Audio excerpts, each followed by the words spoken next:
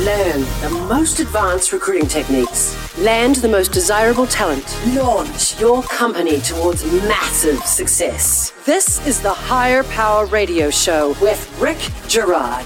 All right, welcome to the special edition of the Higher Power Radio Show. I'm Rick Girard, your host, and we're doing our third episode in the series on the most effective video interview structure. This is part 3, where we're talking about the video interview, the actual interview itself. We already covered the timeline, the structure, and the phone screen. This is the third part in the series that a lot of you have been interested in, and I'm joined again by my friend John Driscoll. John, thank you so much for joining me again to do this with me. Yeah, thank you, Rick, for having me on the show. I appreciate it. It's been nice to have this going on in quarantine, that we can still do this. Yeah. Right? I know. It's such a lonely studio here, too. It's like I miss having guests here. Key points for the episode. We're going to go through the timeline. We're just going to reinforce that again. Then we're going to talk about behavioral questions, because a key part of this interview structure is behavioral questions. I want to talk about the importance of those and how to determine which ones you use and then how to use them. And then we're going to do a little mock interview. I hope I get the job. I hope. You're already hired, my man. Timeline for video interviews. So let's talk about that first. So we already went through this structure where you've gone through the process, you've got to a phone screen, and now is the time when you really want to bring somebody through the interview process. I encourage people to do this within 72 hours of the phone screen. At least have your first interview set up. And the reason why is, again, especially with opportunistic hiring that is going on right now, the truth is that people check out after a certain amount of time. You want to be first to the punch. You want to be able to be proactive. You want to bring people through the process and not have the attitude, oh, well, they'll wait for me. There's a lot of people on the market looking. That's a death sentence if you have that attitude, thinking that you're going to get the best people because there's a lot of good people on the market. You still are going to have to be disciplined in your process and make sure that you're bringing people through the interview in a timely fashion. This is what's going to win hires still. So this works in any economy. If you're impressive to the people that you're interviewing, they're going to want to work for you. So within 72 hours of that phone screen, you want to have your first interview lined up. Now, the timeline for video interviews, like I said before, you can either split them at 3 and 1 or 2 and 2. You can break them up over a couple days. I like to get them done over a 1-day period where you just have back-to-backs lined up. It makes it a lot easier to gather feedback.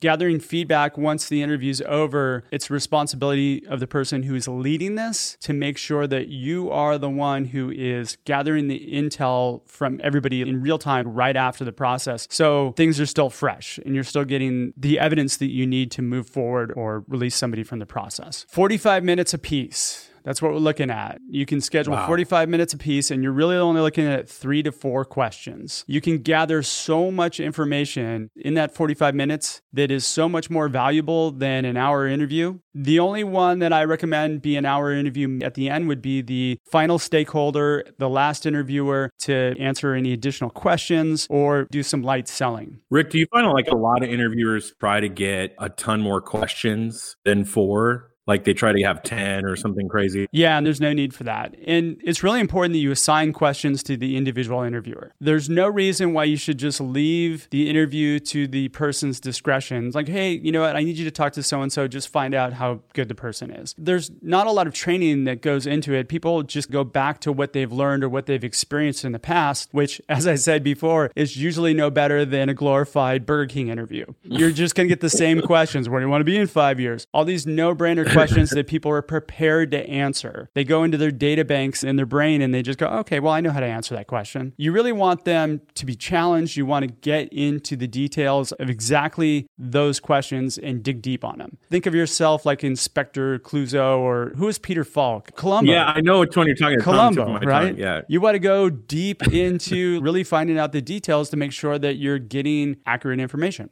This brings us to behavioral questions. Now, I don't think a lot of people understand what behavioral questions are or the importance of how to do behavioral questions. You must have questions that are pre-written and assigned to the individual interviewer. So interviewer number 1 is going to be responsible for these 4 questions. Number 2 is going to be responsible for these questions. Break it up this way. The first one is a cultural interview, which we'll kind of delve into a little bit further. The second one is your skills test. And I love doing a working session with a person. Really? Because that person is giving you a snapshot of how well they're going to work with members of your team. It's not about answering questions about what you know and how well you know it. It's how well they work with your team and how they're going to contribute to the brain trust. How are they going to contribute to the product? It gives that person a really strong snapshot of whether or not they can communicate, which is really the most important thing in any work environment. And then the other two are cultural as well, with skills mixed into it. But it's got to be based on gaining alignment to your cultural values, what it is you're building your company about. So don't just pick random behavioral questions out of a hat. You can go on Google, you can look up behavioral interview questions, and you can find a million of them. There's great questions, but they have to be deliberate. You can't just say, well, I want somebody who's nimble. Here's a question about somebody who's nimble, unless that's something that's really core to your environment. I can't wait to hear your favorite question because I feel like I'm going to totally steal it from you. Yeah, I have a couple, so we'll go through that. Okay. I think what's important is, even though it's my favorite, and this is something I learned from one of my clients years ago, it's got to be tied to something that's really core to your company and building your company. That's really the most important thing. So if you have actual company values that are written out, and a lot of startups don't, but if you do, then it's really easy to design questions that are tailored to extract that information to see if somebody fits into that. Here's another place where people make a lot of mistakes on behavioral interviews is they don't dig deep enough. So this is why I say only give 3 to 4 questions. If you give 4 questions and you have 45 minutes, you can go really deep. If you give them the ability to go deeper, if you give 10 questions, they skip through things and you're not gathering as much information that's going to be valuable to whether or not this person is going to be a good fit for your organization. The easiest way to do this, every question you ask, is drill down to the how and the why. If you don't know what to ask why. How did you do that? Why is that important to you? What worked? What didn't work? You really have to go granular into what somebody did or what that example is or how they acted in order for you to get accurate information, and then poke holes in it. You'll find that people will give high-level answers. You'll find that you'll get a lot of, well, we did this. I'm not really interested in what we did. I want to know what you did specifically. Again, it's getting you to the truth of who the person is and exactly what it is they did. Do you find that the interviewee, if the question's really good, Rick, the interviewee almost doesn't even know if they answered it right? But here's the thing. There's no right or wrong answer. It's just sharing of information. And you can let them know there is a right or wrong answer for you. Again, it's just evaluating the evidence that you're gathering to make sure that that person is in alignment or can be in alignment with your company goals. There's a method out there called the STAR method, which is situation, task, approach, and result. That's a way if you want to learn about it. I'm not going to delve into how to do it. I've just found it's really easy to ask why and how. So you can keep it really simple. When me, as the person who's gathering the feedback, says, okay, walk me through this question. How did they answer? So it's not like their impression. It's actually the evidence of specifically what was done. What were the actions taken? Here's the layout of how I like to do this. Interview 1 is cultural value and alignment. And I'm going to give you a snapshot of how we do this. John, really quickly, do you have your corporate values? And it's okay if you do or don't. Do you have your corporate values written up? Does everybody within your organization know exactly what they are? Yeah, we went through this exercise in a brand document that we put together last year. Perfect. To be truthful, I would say there's probably a couple of values that people are really aware of, but not all of them. That's better than most.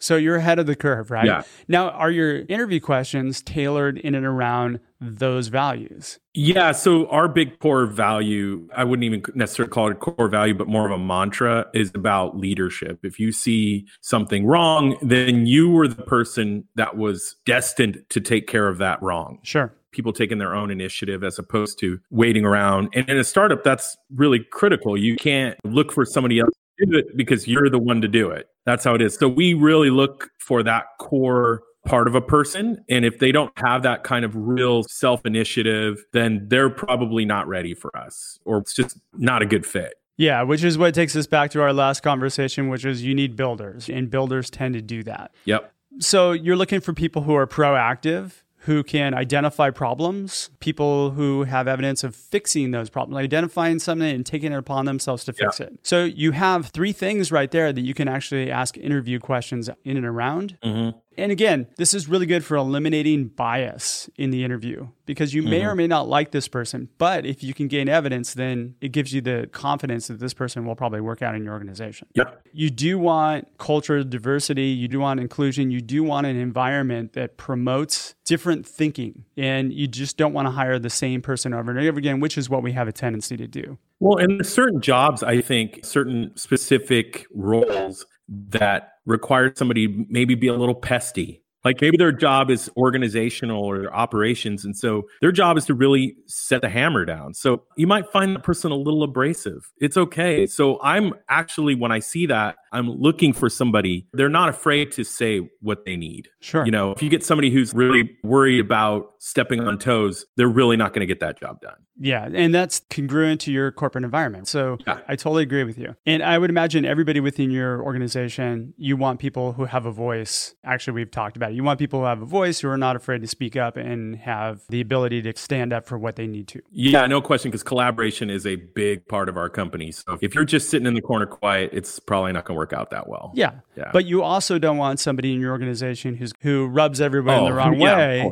It makes it a really uncomfortable environment where people just don't want to have these conversations. Yeah, you would hope that they have some tact. So a lot of times those cultural interviews I'll have, and I'll ask them questions to try to describe for me how they solved a problem, or tell me about how did you go about getting something done when somebody wasn't doing their job. Explain to me, how did you still accomplish the goal? Those are the ways I kind of try to get that out of them. Okay, cool. That's interview 1. Interview 2, I talked about skill screen. I love working sessions. I think that they are a really strong way in which you can evaluate people's skills they bring to the table and their problem solving abilities, because that's really what you're hiring somebody for, is problem solving abilities. We've done a lot of this with quite a few of our clients in different capacities. It's worked in marketing, it's worked in engineering, it's worked in quite a few different functions, even in finance. Now, the third person, again, is going to do cultural alignment. It's going to be focused in on a different set of questions that are values that are important to the company. And that might be the final interview. You may only have a 3-interviewer panel, and that's good if you're a small company. You only need 3 people. We've had clients that want a 4th person, and that's usually the decision maker at the end if they made it through the process. Now, when I talk about making it through the process, each interviewer also has a knockout question that's built into it. And I prep everybody who comes in for an interview that there's going to be questions that are asked that are knockout questions. And what a knockout question is something, if you're totally in misalignment, if the company doesn't fit you as an individual where you're looking to go, it'll uncover that. And the interview will be cut short at that point, and you'll part as friends and you'll have closure right there, rather than we'll get back to you and you never hear anything back. Yeah, I call those red flag answers. You hear a red flag that they're just not a good fit. Like it's just, they revealed who they are. Yeah, but unfortunately what ends up happening is a lot of people go through the interview process as scheduled rather than stopping it right there and saving your time. Yeah. So each person has the power to put their veto stamp on this person and say, hey, look, this person doesn't fit with this specific value, and here's why. So I shared a doc with you, and I'm going to post it in the notes where we actually went through interview questions. So I'm going to give you a sample of one of our clients' interview questions. Interviewer 1, there's 4 questions they have that they're trying to get through. One is to understand somebody's preparation and how well they prepare for their clients. The second one is how well they innovate without fear. And then I'm just going to do the third one, accountability, which is how well you take ownership. These are part of their company core values. We'll talk about the first one, which is preparation. When you're dealing with clients face-to-face, you got to prepare for those calls. You can't go into them blind. It's really important that you take the time to make sure that you're doing great work and you're prepared for the conversation, especially anybody who's client interfacing. It's a simple question. Walk me through the steps you took to prepare for your last project or client presentation, whichever one's more relevant. So when I put a presentation together, generally I try to figure out what content I really need to get out, understanding my audience and understanding what content I think that they really need to hear and obviously want to hear at the same time. So I outline that first, and then I really start filling in the blanks between there on how I can illustrate those truths. And I have this form of teach, illustrate, and apply. And I generally do that in about 3 to 5 steps. And I put that keynote together in that fashion. And that's kind of my process. Okay, perfect. So I'm going to now follow up with questions that are already predetermined. What made those steps the most efficient? I want to go granular into the detail. So walk me through each individual step. Why were those steps the best steps for you at the time? What was the timeline that was set? What potential challenges were identified and how were they prioritized for consideration? What were the things you missed? What was the result? And then as I'm going through this, I'm asking why? Those questions are just determined to really delve deeper and gather that evidence. And this is why you only need 4 questions. Can you see how that one question is going to burn up probably 10 to 15 minutes? Easily. Now, this was a really important one for my client, which is innovating without fear. So taking a chance, doing things that you know could possibly fail, but taking the risk and then backing up your decision for the risk. So give me an example of something you tried and failed miserably at. It doesn't matter if it's work-related or something they did outside of work. So we set that context. And this is a knockout question for them because they needed people who were willing to take the risk, but were willing to back them, willing to fail and then change directions when they needed to and go with it. It's part of their culture. You want to take a stab at that one? Yeah. So whenever I've gotten myself in the role of project manager, and sometimes I'll do that. I'll say, this is so important. I need to be project manager. Basically, it's me not probably trusting other people. And so I think it's that high of a priority. And I put myself in that position. And I just realized that that's not my skill set, going over those details, and I can hold people accountable. I do that well, but I don't do well at managing projects. I just feel like that's not my best skill set at all. Got it. What were the circumstances that justified you taking that risk and you doing that work? Yeah, workload. I think the bandwidth of the team. So sometimes I tried to fill a role because maybe the team was really bogged down in a certain area. And so somebody had to pick up the slack. And so I just thought, well, I'll just get in and do that. And it generally doesn't work out well. I'm probably better off putting somebody else in that role and then putting myself in a position of strength to pitch in a different area. Okay, so now I'm going to direct you into like a specific project normally. So I'm going to go into, tell me about the last project that you did. We don't have to do this by any means. But yeah, sure. The last project where you filled those shoes, walk me through. I get why you did it, but now walk me through the project that you actually did and you failed at. And then I want to get evidence as to what you did when you realized that you needed to bring somebody else in.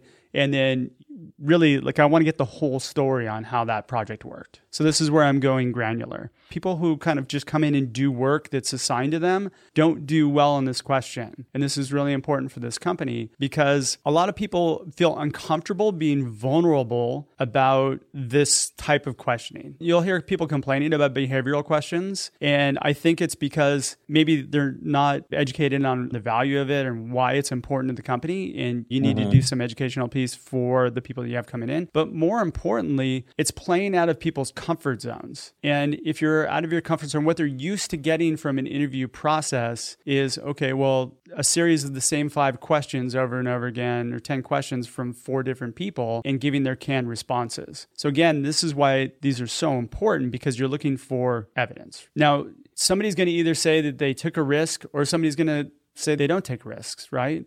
They don't have a good example of something that they've done that they've gone to bat for because they don't want to get in trouble. Now, is that going to be somebody who's going to work well for your environment? If you can come up with an example of something you did, either in your personal life or in your work life, more importantly, if you can't give an example of that, why would that person do well in your environment?